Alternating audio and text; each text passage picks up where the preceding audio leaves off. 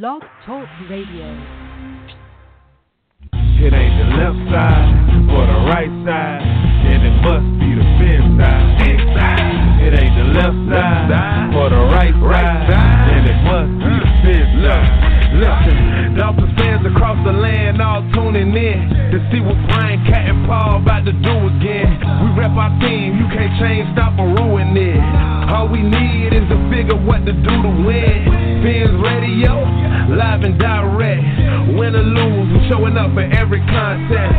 No puppet talk, it's all raw and unfiltered. Voice of the fans when the season looks peculiar. Rockin' apple orange over here, then you familiar. Every week they coming through our speakers to fulfill the crave we have to hear about our team and all the latest news. Vets the rookies trying to make the team paying dues. Current players and alumni interviews. City to city, state to state, follow the moves. Call the hotline, Dolphins talk set to go. Best sports team and show all across the globe. It ain't the left side or the right side, and it must be the FinSide. Good evening. Welcome to the left side. FinSide here on Tuesday night. I'm Brian Miller. This is Brian Catanzaro. We call him Cat. And Paul Pickens Jr., I'm back to hosting tonight. Kind of got to get back in the rhythm of things. We've got a draft this Thursday night. We'll talk a little bit about that here in terms of our programming for Thursday night. Guys, thanks for being on tonight. This is our final show before the draft, and we've got a few things to cover. Greg Likens is going to be calling in around 8:30 tonight as well. And then we're going to have a little bit of a game. Can you explain a little bit of what we're going to be doing here tonight, Kat? Yeah, looking at the Dolphins at the number 13 pick, there are some players that very obviously are not going to be on the board. Quarterback Carson Wentz, quarterback Goff, Tunzel, Stanley, Bosa, Buckner, and Ramsey. So taking those guys out of the equation, how does our draft board really stack up for the Dolphins at 13 if they can't trade up or trade down? It's going to be fun. Paul, I know you've got some questions that you've got ready for Greg Likens. Around 8:30, it's going to be your ball there. You ready for that one?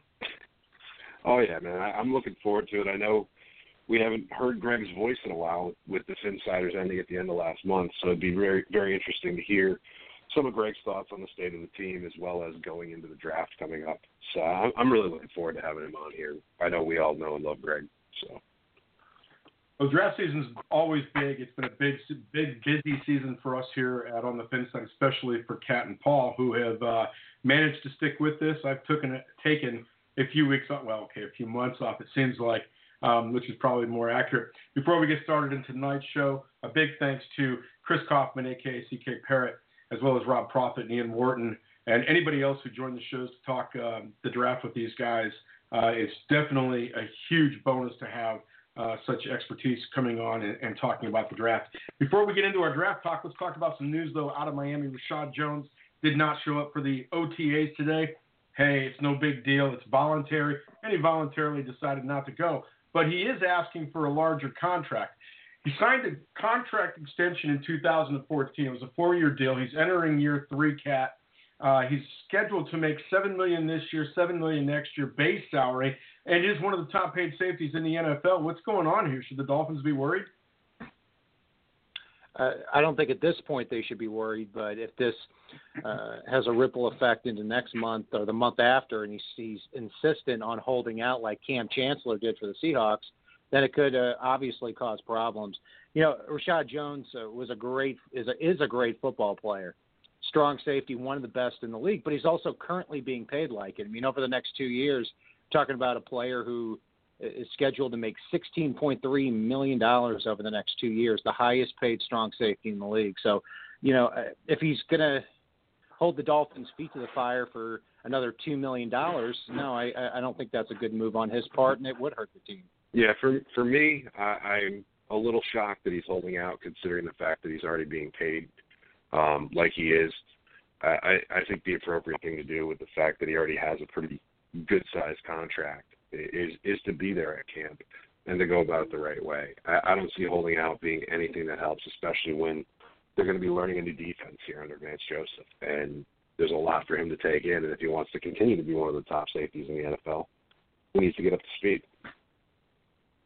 Yeah, I mean, I wouldn't. It's not a holdout. I mean, he's missing voluntary camp. Could he possibly hold out? I don't know if he will. Maybe this is just one of those messages that he's sending to the team to say, hey, I want to be paid. I want to make more money. I want an extension, whatever the case may be. We'll see what happens. Adam Gase said it best today when asked about it. He said, you know what? I'm not going to worry about it until later on in the year, in June or July, when these camps are mandatory. And if he doesn't show up, he'll be fine. We'll see how far this goes.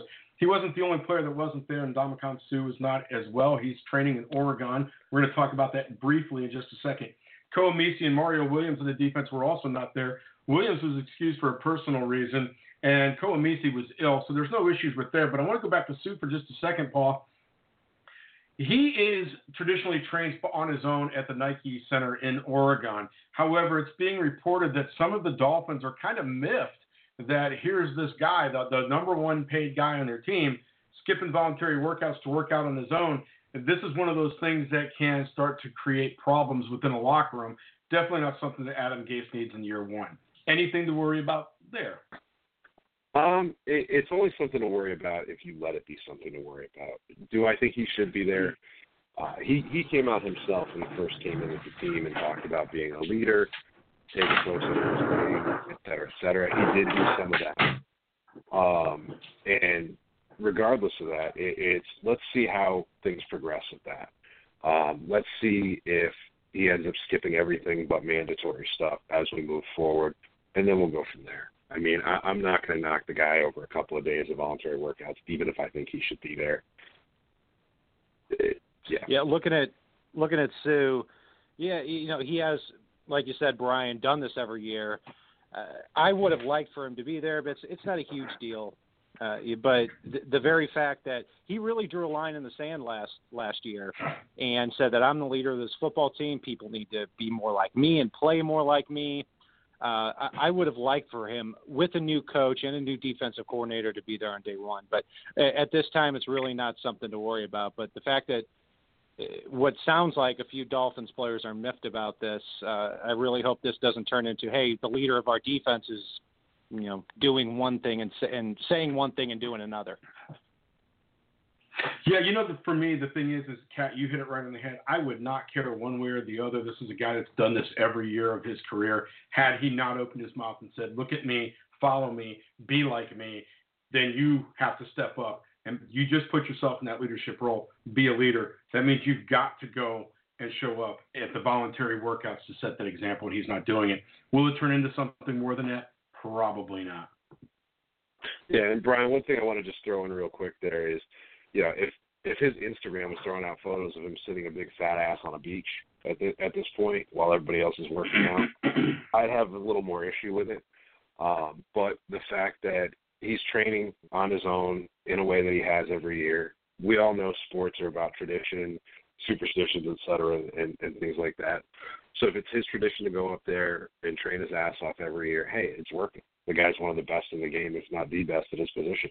So I'm not going to knock the guy too hard for that at this point. There's not a lot of other news coming out of Miami right now, simply because of the fact that the team had hosted their first OTAs today. It's the first time the team's been able to get on the practice field and actually do something. The rest of the time they've been in classwork. This is the first time that the Dolphins have had an opportunity to look at Byron Maxwell and Kiko Alonso, the linebacker and quarterback that they traded for at the start of free agency when they moved back from the 8th spot to the 13th spot with the Philadelphia Eagles, who, of course, turned that into a second overall pick and put it to the Cleveland Browns. As far as the news goes, what is there to say? It's non-contact, it's running routes, it's running plays. There's not a lot going on. Let's face it. The focus right now is the NFL draft, which is Thursday night. Thursday night, you can join Paul and myself here on the FinSide at 8 o'clock, where we will broadcast the first 2 hours of the draft, because that's all Blog Talk allows us to perform or to broadcast. We will be here for the 2 hours. We will give you every single pick in this draft. Up through that 2 hours, we will talk about how each pick impacts the Miami Dolphins at 13. And, of course, we'll discuss what the Dolphins do at 13, whether it's trading up, trading back, whatever the case may be. So make sure that you join us here on Thursday night. Turn your volume down on your TV. Turn the volume up on your computer. Speaking of the draft, Kat, the Miami Dolphins say that they are going to go best player available. What do you think of that? I'm a big proponent of going best player available regardless of what's on your football team. The NFL draft is not free agency. Free agency is the place to get those guys to plug into your roster. So looking at this, we're going to play a little bit of a game here where we're going to think about who would we like to see there at the number 13 pick. So for argument's sake, like I said at the beginning of the show, we're going to take 7 players off the board. We cannot say any of these 7 players. Number 1, Carson Wentz. Number 2, Jared Goff. 3, Laramie Tunzel. 4, Ronnie Stanley. 5, Joey Bosa. 6, DeForest Buckner. 7, Jalen Ramsey. Those are in obviously no particular order. So taking those players off the board, there's a lot of players to choose from here. So with my first selection, taking those 7 guys off the board, my guy's going to be Miles Jack, the linebacker from UCLA. In fact, he's my first or second player on my Dolphins board, period. But he's starting to fall a little bit because there are questions about a knee injury that forced him to miss most of last season. Is it a knee injury that requires surgery? Is it degenerative? That's what's being talked about. More than likely, it's something that's not as big of a deal as it's being made out of. I think he's a special player. You can really gives that strong safety look, but also at 6'1", 243 pounds as an outside linebacker. Paired with Jelani Jenkins and Kiko Alonso, I think they can cover tight ends, running backs, and even slot receivers all over the field. So Jack is my first pick. Paul, I'm going to kick it to you. Who would your first selection be? My first one's actually the same as yours in Miles Jack. And while I do have some question about his style of tackling, which I know we've talked about on the show, the fact that he is such a flexible component that you can use on your defense brings him back into it for me. The fact that you can keep him, Kiko, and Jelani Jenkins out there on third down and really mask what looks you have on the field, not allow the offense to adjust to your personnel because, hey, your nickel corner is sliding out there from linebacker. It really adds a lot for me in terms of the value that you would get out of a Miles Jack. I wouldn't move up to get him unless the cost is astronomically low, but I would take him if he does fall to 13 there. I'm going to take Ronnie Stanley as my number. Oh, wait. Ronnie Stanley's not available. Yeah. I know. I just did that to completely annoy you. In fact, I've even got it written down here. Say Stanley to annoy Cat. I have to agree with both of you guys. I mean, simply put, Jack is the best player, one of the top best players in this draft, regardless of the knee concerns. However, the thing that gets me with Jack is if I'm the Dolphins and I'm sitting there and I'm looking at this player and I have concerns over it being a degenerative issue, I might go in another location and then possibly look in the third round to take a guy like Jalen Smith, who at least I know doesn't have a degenerative issue. He's going to sit out for a year, but that's a topic for another conversation. But, yeah, I mean, Miles Jack is the guy in this draft that everybody's going to be watching to see where he goes. I'm thinking number 5 to Jacksonville seems like it's going to be the landing spot for him. You know, Miles Jack, when you look at him, could go anywhere from number 4 to Dallas. He could fall all the way to the bottom of the first round. It all depends on what teams really feel about that knee injury.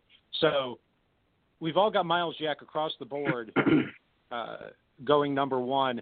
Second gets a little bit interesting, gets a little bit muddier if Miles Jack doesn't fall down. My number 2 guy, well, first I'm going to actually throw that to Paul. So for me, it's a guy you've heard me harp on a lot throughout the offseason, a guy I think steps in and immediately solidifies the run defense, and he's a lot better in pass protection than people give him credit for, even though that's not the strongest area of his game, and that's Reggie Ragland out of them. He's a guy that can come in and really give this team a starting middle linebacker that's going to be there for 10 or 15 years, barring injury, and be a huge help behind this defensive line in not only stopping the run, but being sneaky good against the pass as well. Reggie Ragland is Paul's second guy. Mine is Jack Conklin, the offensive tackle from Michigan State. I would be perfectly happy taking him at 13, and I believe that he's going to be looked at that guard position, not only for the Dolphins, but for a lot of other teams too. So if you can get Jack Conklin, I think you immediately take your offensive line from a C+ to a B+, because if you can solidify that spot from left to right, you've got Brandon Albert, Jack Conklin, Mike Pouncey, Billy Turner, and Juwan James. I think you have a really solid starting five for Ryan Tannehill. Brian, who would be your second choice? Laramie Tunsil. You took Jack Conklin on purpose because you knew he was my number one guy. Jack Conklin.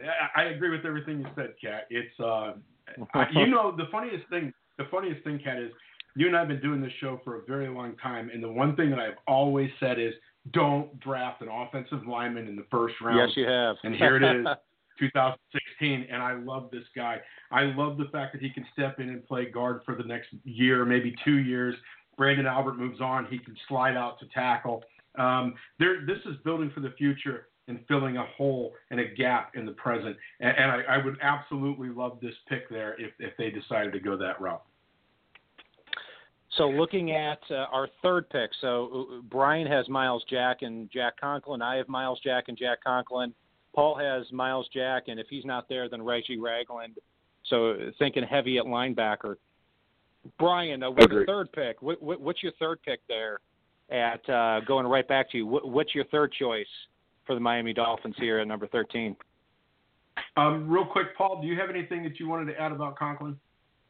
Yeah, I just want to throw in, it's actually interesting to me because I know the past 2 years and even before doing this show with you guys, I was always the one that was throwing out offensive line, and I'll just give you guys one sneak preview here. I don't have a single offensive lineman on my top five. The only way that I would want an offensive lineman in this first round is if Laramie Tunsil slides a little bit like some folks are expecting and Miami actually trades up to go after him. Otherwise, as much as I like Conklin, I just don't think the value in the offensive lineman is really in the first round outside of Tunsil at this point.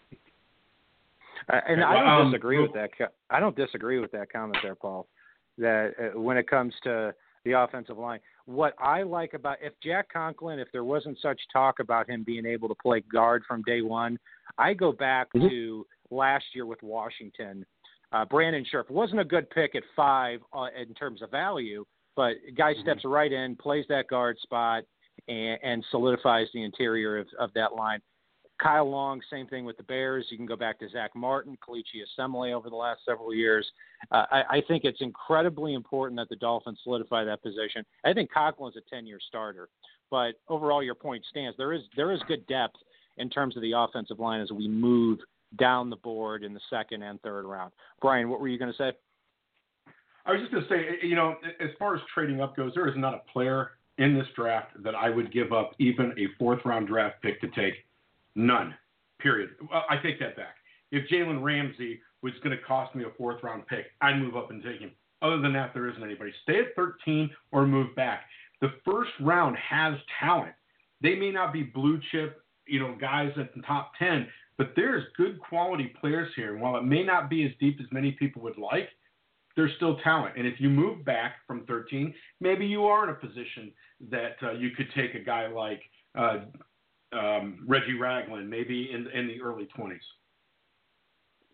Yeah, no, and I agree with you on all fronts there. The only one that I would consider it for is if they were able to move up and get Tunsil.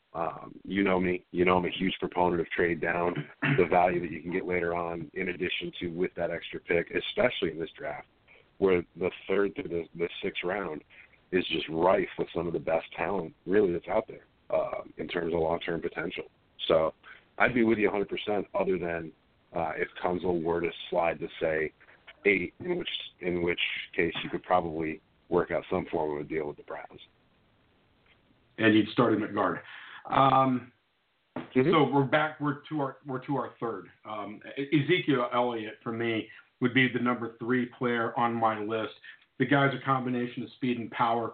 He is going to be able to complement Jay Ajayi. He is obviously the depth player behind him, but he's going to be one of those players that alternates series, if not takes over a game. This is a guy with game-breaking ability that the Dolphins desperately need on offense. However, the question for me, Kat, is really can the Dolphins afford to spend a first-round pick on a running back when they've had success lately drafting them in the mid-rounds? Yeah, that really is the question. And you look at the running back spot, there seems to be, for me, a big difference between Ezekiel Elliott, who I think is a mid-first round pick. I don't quite have him in the top 10 like others do, but in that mid-first round area. And then after that, you can make the point that no running back should go till the third round, so you do have that break-off point. You have Ezekiel Elliott third. I have Vernon Hargreaves third on that list. He's dropping a little bit. You know, he's not the biggest. He's not the fastest, and he did have a struggling bowl game for the Florida Gators. But I think he's a guy you can take in, you can plug and play, quick feet, very, very good football player. Had 10 career interceptions there at Florida. You can plug him in right opposite Byron Maxwell and get a very good player. So, Paul, who would be your third guy there? I actually have to agree with you on this one, Kat. I had Hargraves third on my list. I think he's a guy that can step in and solidify a position of need for this team. And if he is still available at 13, and for some reason Jack and Ragland aren't there, I think he'd be the way to go. So we've got our top three picks each on the board. With the fourth, I'm going to make it easy for the reasons you guys have said. Ezekiel Elliott would be my guy. I'd put him slightly behind Vernon Hargreaves. There's something very appetizing about Zeke Elliott in terms of we could have Jarvis Landry, Devontae Parker, Ezekiel Elliott, all under 23 years old, all on rookie contracts. Very attractive right there at that running back spot. And obviously one of the biggest needs for the Dolphins as well. I do like the depth at running back moving down further along the board, but Zeke Elliott, he's a plug-and-play starter at one of your biggest need positions. So, Brian, the fourth guy on your board.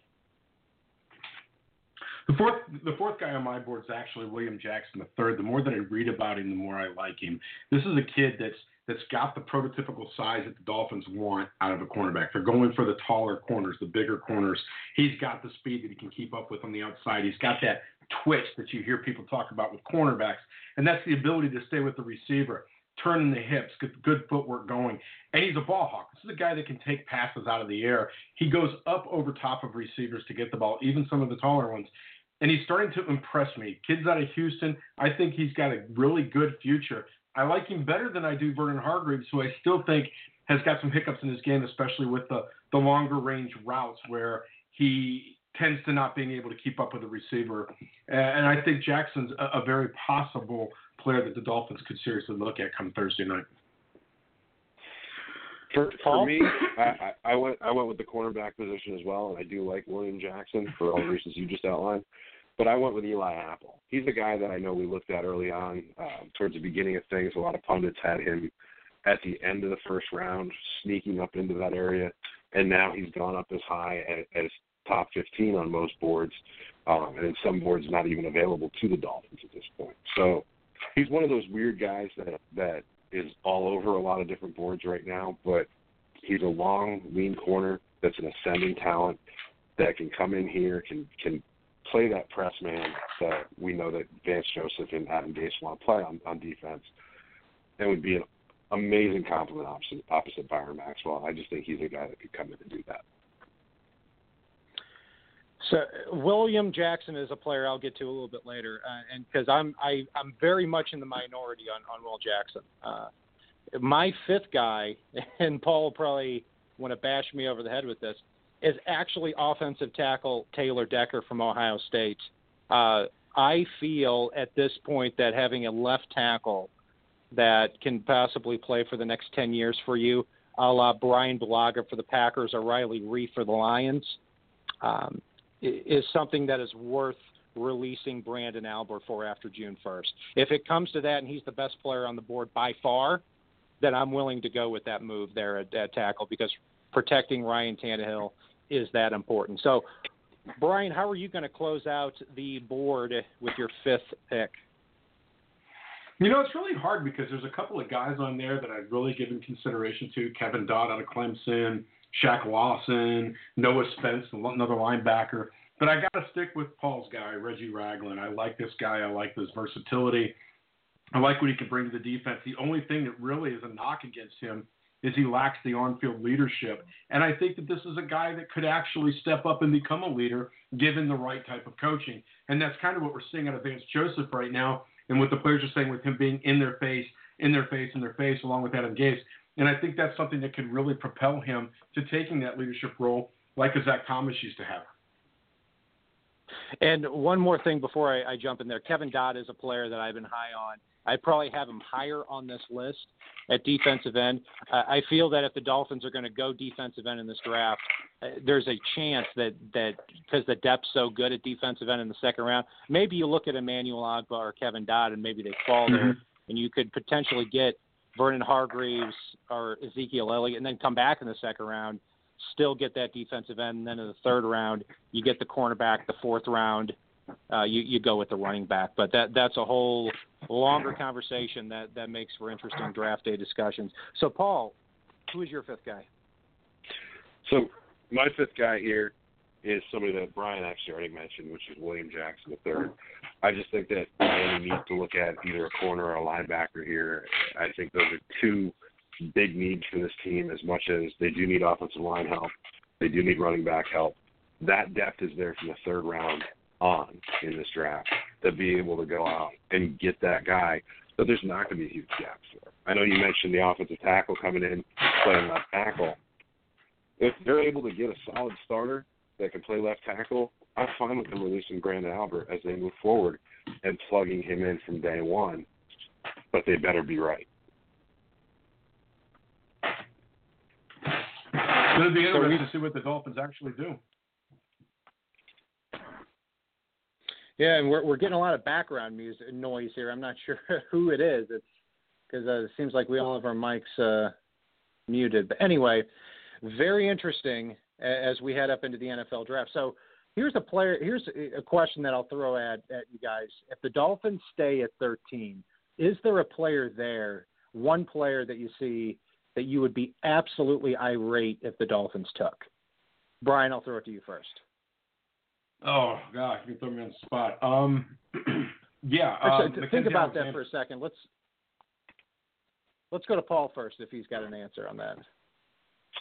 For me, and I'm going to exclude quarterbacks from this because, let's face it, I think we all would be irate if they selected a quarterback here. For me, it would actually be Ezekiel Elliott because with the teams that are behind Miami and with the value that there is at the running back position, they should be able to find a trade partner to be able to pick up a third or a fourth round pick and move back anywhere from 3 to 8 spots and actually be able to solidify both the running back position and the offensive line while still getting a guy that is probably here in the top 5 on our list. I'm not going to say Miles Jack will still be there, but any one of the other 4 could still be on the board for them, and they could add like an Isaac Sumalo and maybe a Paul Perkins by picking up an extra pick, or a Devin Johnson and a Sumalo. So there's a lot that they can do here. And if they took Ezekiel Elliott and the fact that they'd be able to supplement, I'd be irate. I know who you're going to say, Kat. Yeah, and it's probably not who you think. It would be either for me, Will Jackson or Reggie Ragland. And Will Jackson, I seem to be in the minority on because he is a tall, lean, fast cornerback that tends to check out. When I watched him, and I've watched a lot of him, I think that he gives up a receiver very easily could run upfield on him, turn toward the middle of the field, and he doesn't have that real ability to turn and run with that receiver. He looks tall and lean, and that's one thing if you're 6'3", 215 pounds like an Aqib Talib,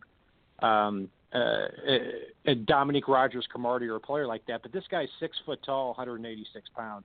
I don't see that same ability with the same size for him. And Reggie Ragland, again, I like Reggie Ragland as a 2-down linebacker. That's why, I have him as a late first, early second round pick. But if he's not somebody who can play on the field for all 3 downs, I wonder how he's going to be able to justify that value.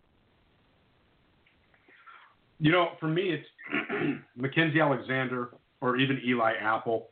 While I like Eli Apple, probably more so if the Dolphins traded back later in the first, and probably be a little bit more okay with it. I don't think he's worth 13th. This is a guy that's got a serious problem with grabbing a hold of receivers' jerseys, and that's not going to cut it in the NFL. Mackenzie Alexander, I find too many problems in his game right now for me to sit there and justify taking him at 13. I think there's better options. But I will tell you one thing. If Ezekiel Elliott is taken on Thursday night, I will raise a glass and toast that Paul is a little bit irate, because I think Elliott could be a very good football player in this league.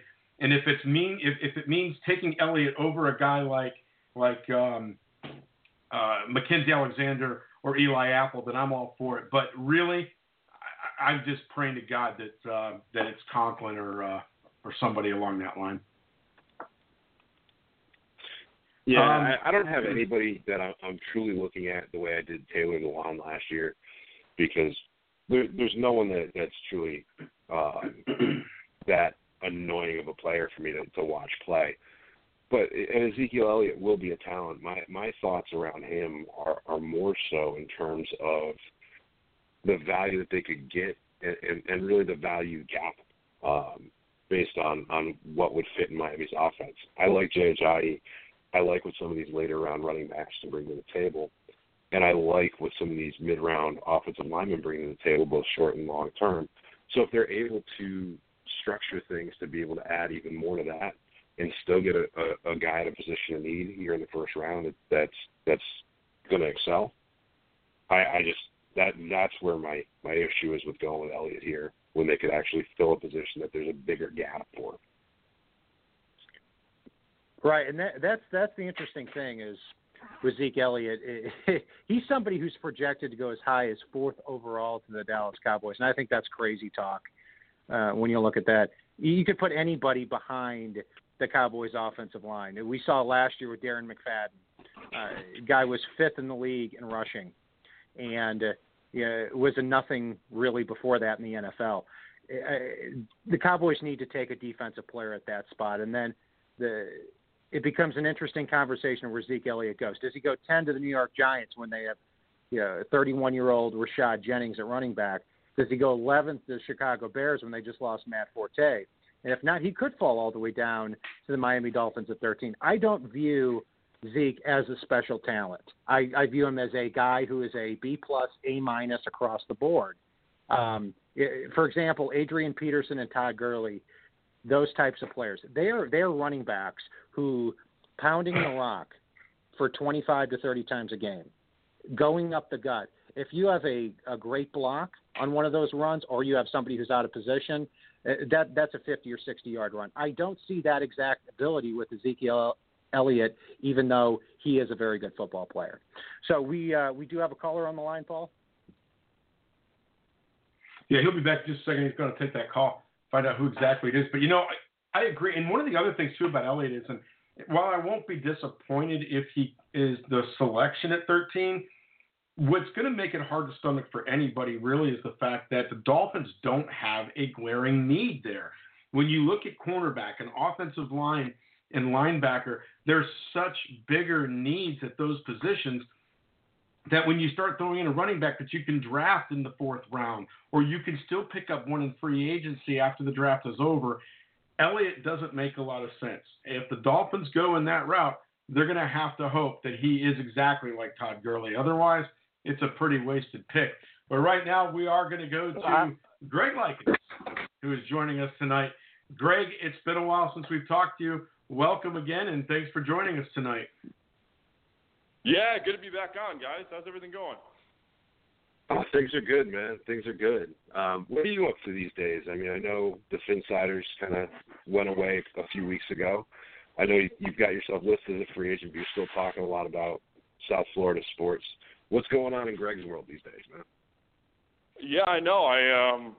We're used to discussing free agency in the NFL. I've kind of taken that into my own here, but right now I'm kind of surveying a bunch of different options professionally for myself. So I'm going to be doing an interview on 560 WQAM tomorrow morning on the Joe Rose Show. I'm going to be doing a show Thursday night on 790 The Ticket as part of some draft coverage. So doing a little bit here, a little bit there as I try to figure out what's next for me. So before we move on, talk a little bit about the draft, talk about some of the areas in need. Any final thoughts on the FinSiders? Because I know this was a show that was near and dear to you. It was near and dear to all the fans. Any final thoughts on the FinSiders and what that meant for you and for some of the former players that you hosted with? Yeah, I really enjoyed and relished my experience hosting the show for 2 years and 2 seasons, going through 2014 and 2015. Obviously, wish they had a few more wins for us to talk about, but really, the relationships built up with the former players that I worked with and with the current players and the coaching staff, that was all very positive. And I'm a little biased, but I thought we did a really good job of covering the team, throughout the season and throughout the year, even during the off season. But obviously, the organization decided they wanted to go in a different direction. So disappointing. I think we made an impact on the fans, but that's the decision that was made, and I'll always cherish the time I had working there with the FinSiders. But I gained a lot of great experience, so I'm looking forward to whatever comes next.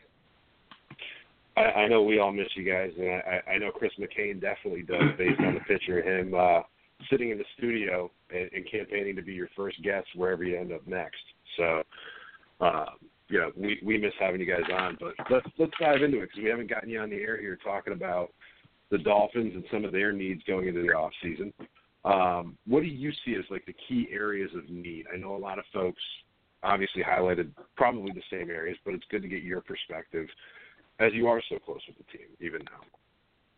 Yes, yeah, and that was cool, Chris McCain, and I think that shows that we built up good relationship with some of the players. But yeah, the needs. I think the first need that I know everybody's discussed, but it is glaring, is the cornerback position, because you cut Brent Grimes, you cut Bryce McCain, you pick up Byron Maxwell, and I'm fine with Byron Maxwell. He's going to be, as they describe, a better scheme fit under Vance Joseph, but besides him, you've got Jamar Taylor, who has had injury issues, and when he's healthy, he's been on the field, has been unreliable.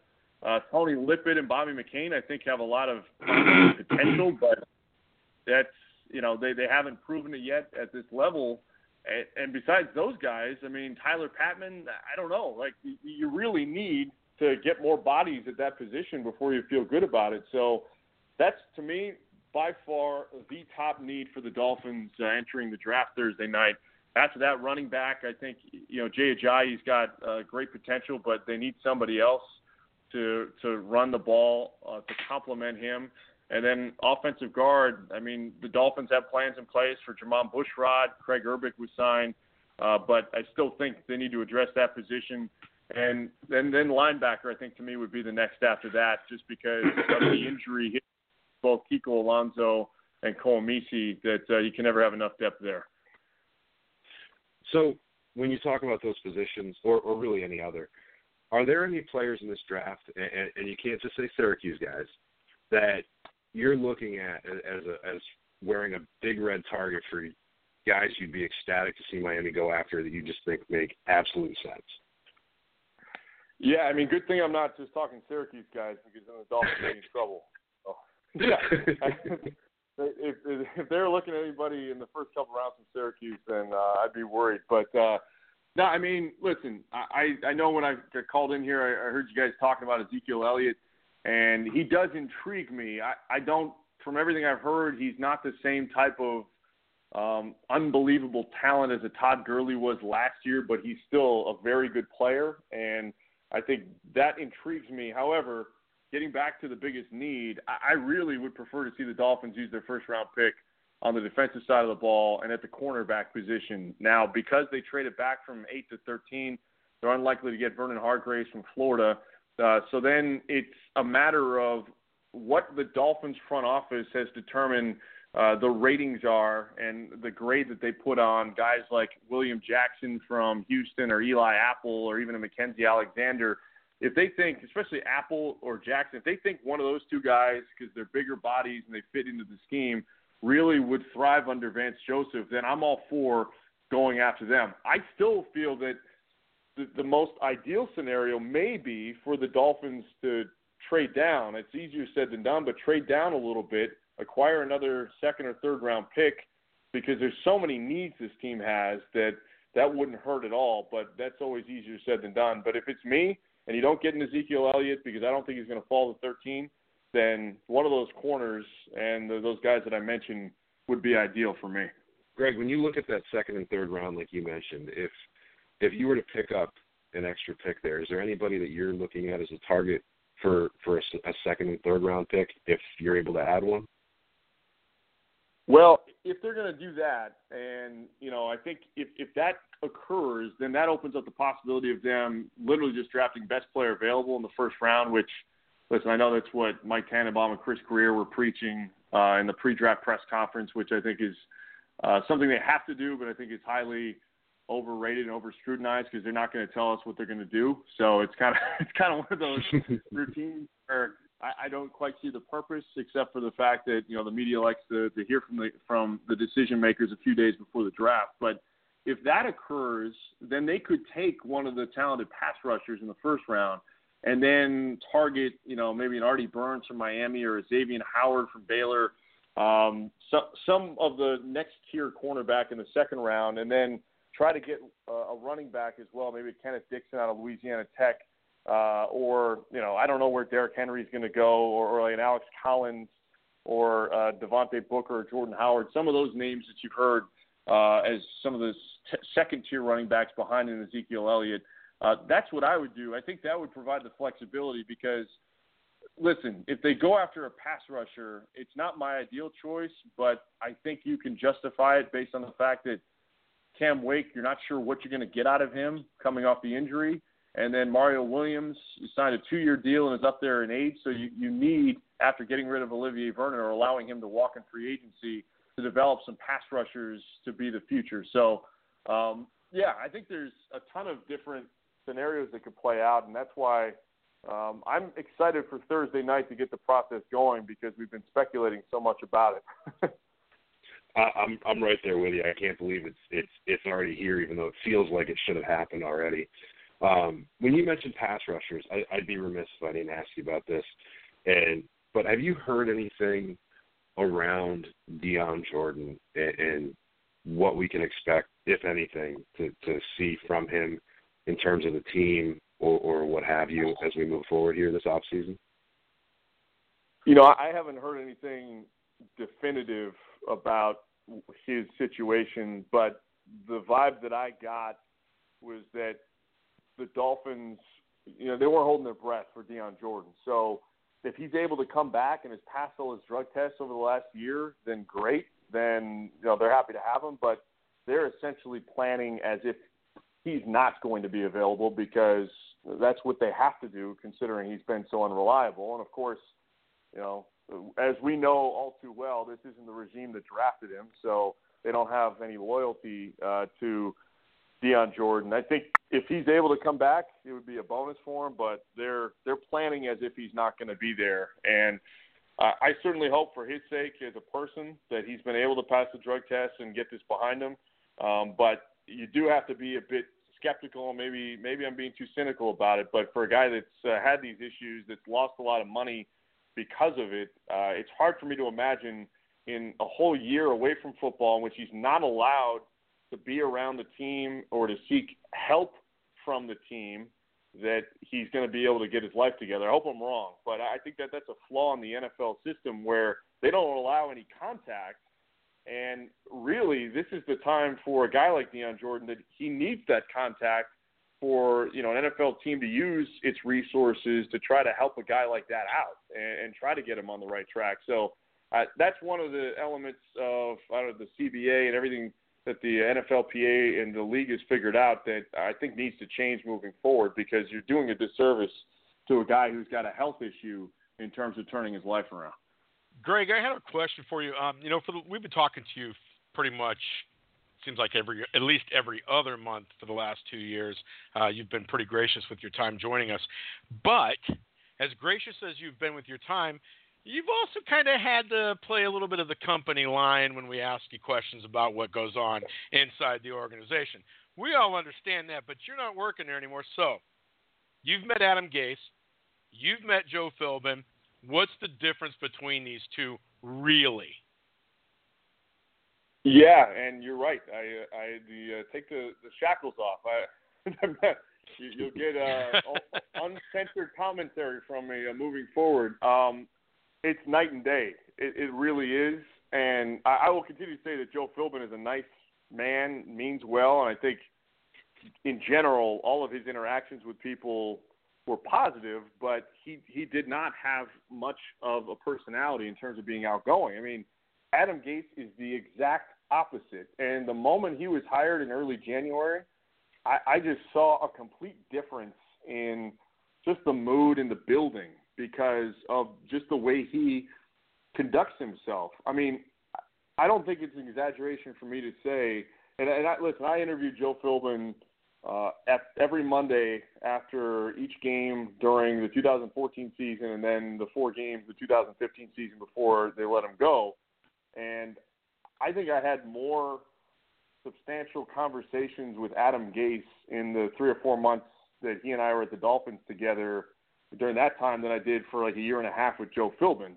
And I'm not saying that in a bad way about Joe Philbin. He's just not outgoing in that manner. And I firmly believe that Adam Gase is just going to bring a lot of positivity to the team because, you know, some may say it's overrated or that it's not an excuse and all this stuff, but I do think that the team takes on the personality of its coach, and that some will argue that, well, guys like Tony Dungy and there's been other soft-spoken coaches who get the most out of their players, but I've seen it up close. Like Joe Philbin, nice man, but he wasn't connecting with the players, even though we talked about training camp this past year and he was doing as much as possible to kind of break out and become more outgoing with everybody. As we can see, it didn't help and affect the play on the field the way we're looking for it. I don't know if Adam Gase is going to be a great head coach. I think he's got a lot to learn, but I think that he's got one thing going for him that is absolutely necessary, and that's that he can relate to anybody in the building, from the maintenance guy all the way to the top of the organization. He relates well to people, and I think that's only a good thing for the Dolphins and their head coach. Yeah, I can tell you that we've been down to, I mean, you're familiar with the Web Weekend. We've known or talked to Philbin at least once a year. And what you said is absolutely true. He's probably one of the nicest guys you could ever want to meet, but you're not going to gain a great conversation out of him because that's not him. It's not his style. It's not really what he exudes when he's in front of a room. And so when we started to hear all of the players saying, well, you know, there really wasn't a lot of communication, it was understandable, but everybody from top to bottom thought he was a great guy. So it's very interesting to hear you say that about Adam Gase, and refreshing as well. I did want to ask you, now that you're not tied by having your hands tied, and you don't have to answer this, but I'm curious, was there anybody that you interviewed with the Dolphins that you kind of went, man, I don't want to do this. This guy just isn't whatever, and you can fill in that blank on your own?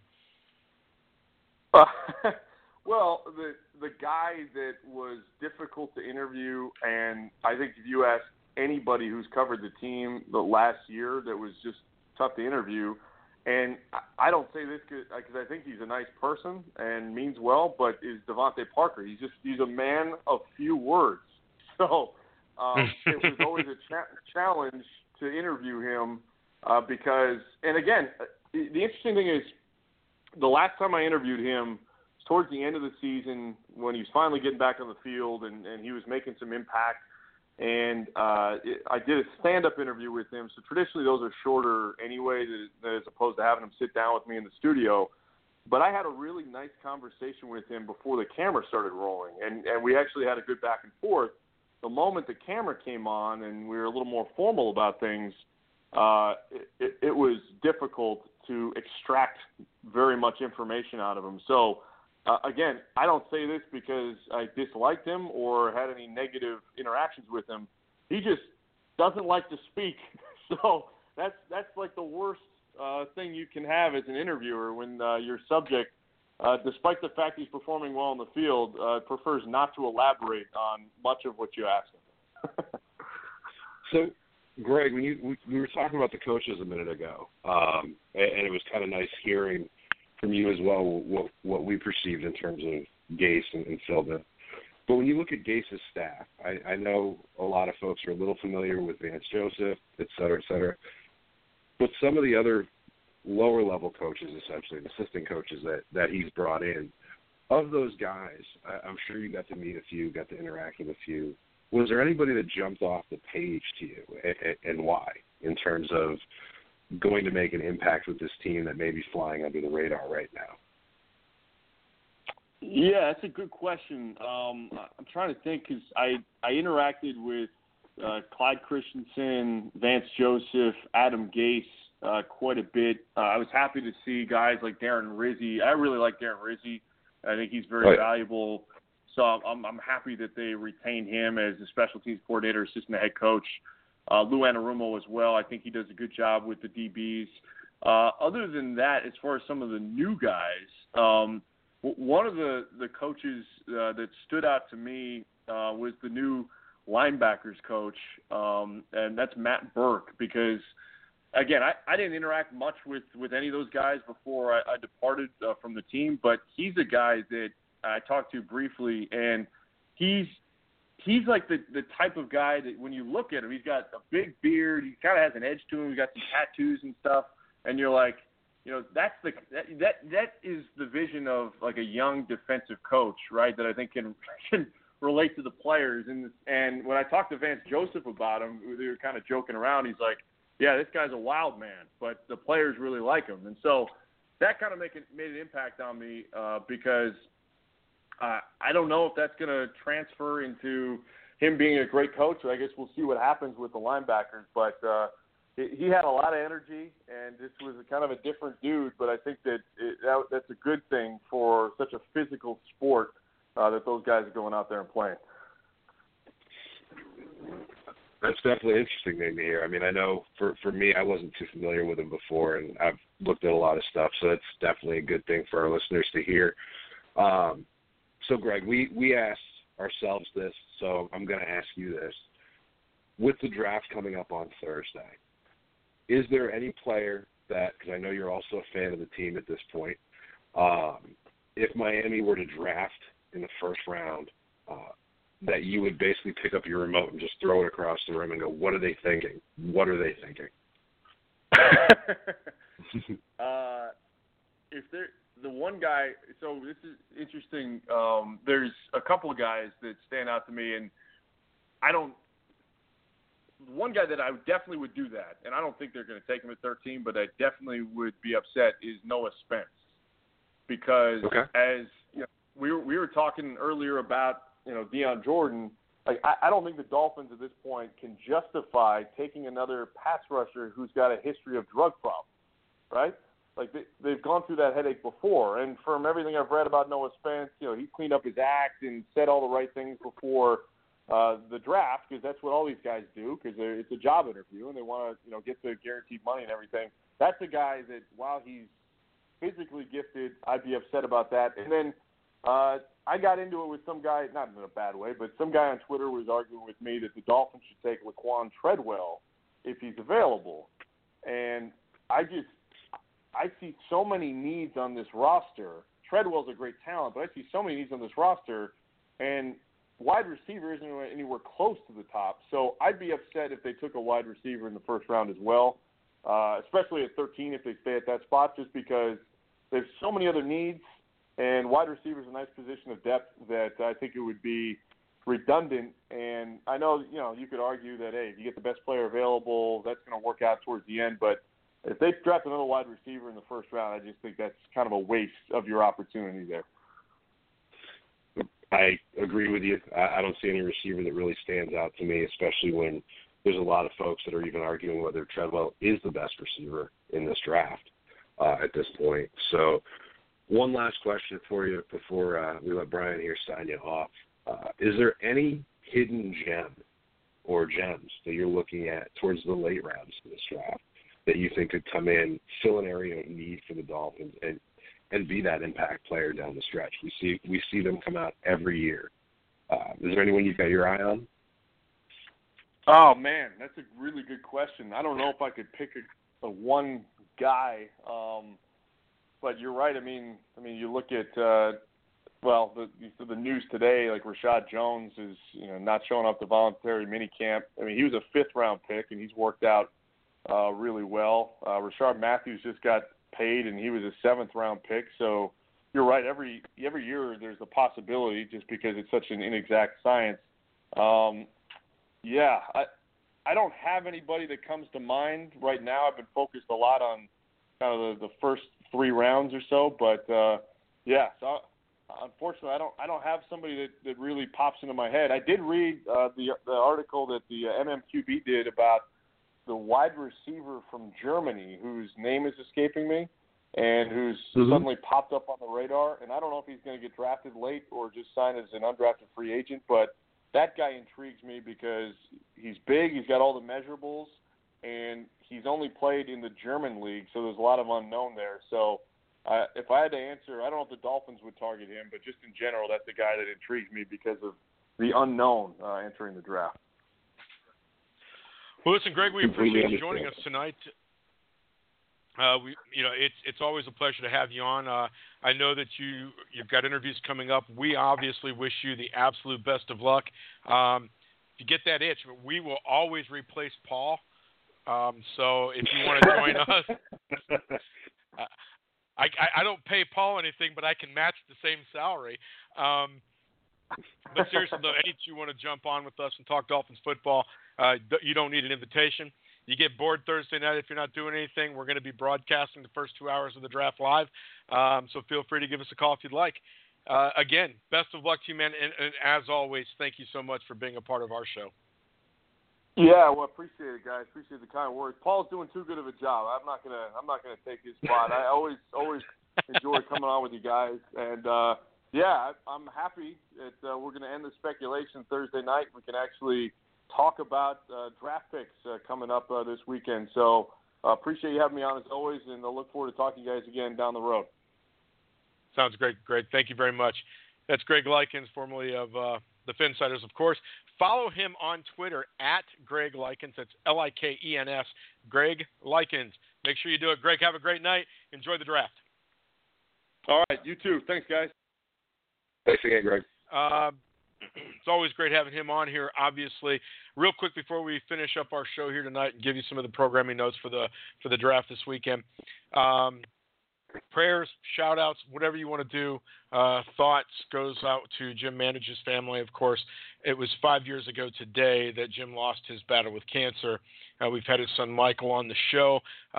But great Dolphin, great announcer, great member of Miami history, and a great member of the community. It's been 5 years.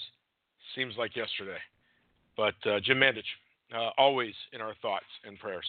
That's going to wrap it up for the majority of our show. Paul, we're going to talk a little bit here real quick for those of you listening. This is how our program is going to work Thursday night. We are going to be on at 8 o'clock as the draft starts. We are going to announce every pick that is made in the draft for the first 2 hours. Why 2 hours? Because Blog Talk only allows us 2 hours in prime time from 8 to 10. What that means is if the Dolphins trade back, there's no guarantee that we're going to be on the air when they select. We are not going to go into archives because if we did, Paul, it wouldn't make a darn bit of difference. You're going to know who the Dolphins select anyway before you even listen to us on the archives. I agree. Don't know if we lost Paul or not.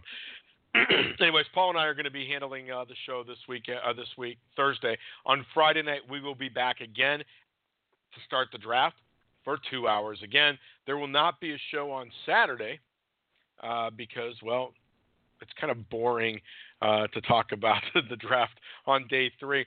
Plus, making it harder, Paul, the announcers don't give you the picks that you need to have. You're better off listening to Twitter. In any case, Paul, exactly. anything you want to add about this week's draft lineup here? I would completely agree about Saturday. It's hard enough to get the picks, and as you know, I was there on day 3 2 years ago when it was the Radio City. It's impossible to get the picks even when you're there in a timely fashion because essentially the entire room of folks seems to act like they don't care about getting word out in any form of a prop fashion with folks, even in attendance. So I'd agree with you completely. I had people telling me while I was in attendance who got drafted when before I could find out in the room. So, yeah, there's no point in day three coverage. So why should you listen to us? Well, it's very simple. We're going to be giving you the information that's pertinent to the Miami Dolphins. We're not going to sit there and talk for 15 minutes about Jared Goff or Carson Wentz or anybody else has taken through picks 1 through 12. We're going to tell you what it means for the Dolphins at 13. We're going to tell you who's on the board that the Dolphins may be interested in moving up for or forcing a player to slide down. So turn your volume down on your TV, listen to us, and get Dolphin stuff. Hey, how great is this show? Well, it's our third year doing it, and while I've got to say it's okay, it's pretty good. We've got groups out in Japan that tune in to listen to our show. We'll get you the picks as they come in. If you don't like it, hey, turn us down, turn the TV up. Give us a shot. It's fun. It's Dolphins talk. It's Dolphins football. It's Dolphins draft, Paul. Agreed. If you're not going to be listening to us, the other thing that you could do on a Thursday night for the draft, say, is go to Dolphins NYC or the VA Dolphin Club or any of these other clubs that are out there because they're all having some form of a draft party. And, hell, sitting and watching it with a whole bunch of your fellow Dolphin fans, you can't go wrong with that stuff. Yeah, Cal will be calling in throughout the course of the night as well. He hosts an annual draft party at his house. So that's pretty much it. Now you're in the know. You've got an idea of what's going on this week. We'll see you Thursday night. We're looking forward to it. It's going to be a lot of fun. This is going to be interesting because the last 2 years we've done 3-hour shows. This is the first year that we're going to be doing 2-hour shows. So we are going to sign off tonight. We'll see you Thursday. We know it's kind of a short show, but we've got a long week ahead with 3 shows for the draft. On behalf of Paul, Kat, and myself, we want to thank you for being a part of our show here tonight. We always welcome your comments. You can join us in our chat room. Follow us on Twitter at OnTheFinSide, like our Facebook page, On the FinSide. And now go to OnTheFinSide.com where you'll get news, you'll get articles, you'll get commentary and opinions. And through the course of the summer, we're going to start breaking some of these shows up and segmenting them so you can get them all in bits and pieces rather than have to listen to a full hour-and-a-half show. But OnTheFinSide.com is live right now, so check it out and be sure to leave any comments or questions or anything else that you might have over there. On behalf of all of us, again, thank you for joining us. And remember, if it's not on the right side and it's not on the fin side, Solo D is going to tell you it is on the fin side.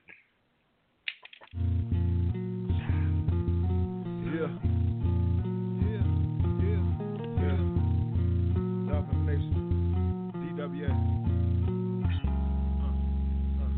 It ain't the left side or the right side, then it must be the fin side. It ain't the left side or the right side, then it must be the fin side. Listen, Dolphin fans across the land all tuning in to see what Brian, Cat, and Paul about to do again. We rep our team, you can't change, stop, or ruin it. All we need is to figure what to do to win. Fins Radio, live and direct. Win or lose, we're showing up for every contest.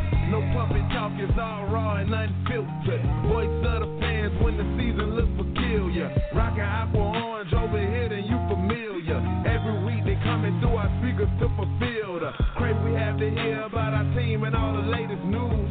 Vets the rookies trying to make the team paying dues. Current players and alumni interviews. City to city, state to state, follow the moves. Call the hotline, Dolphins talk set to go.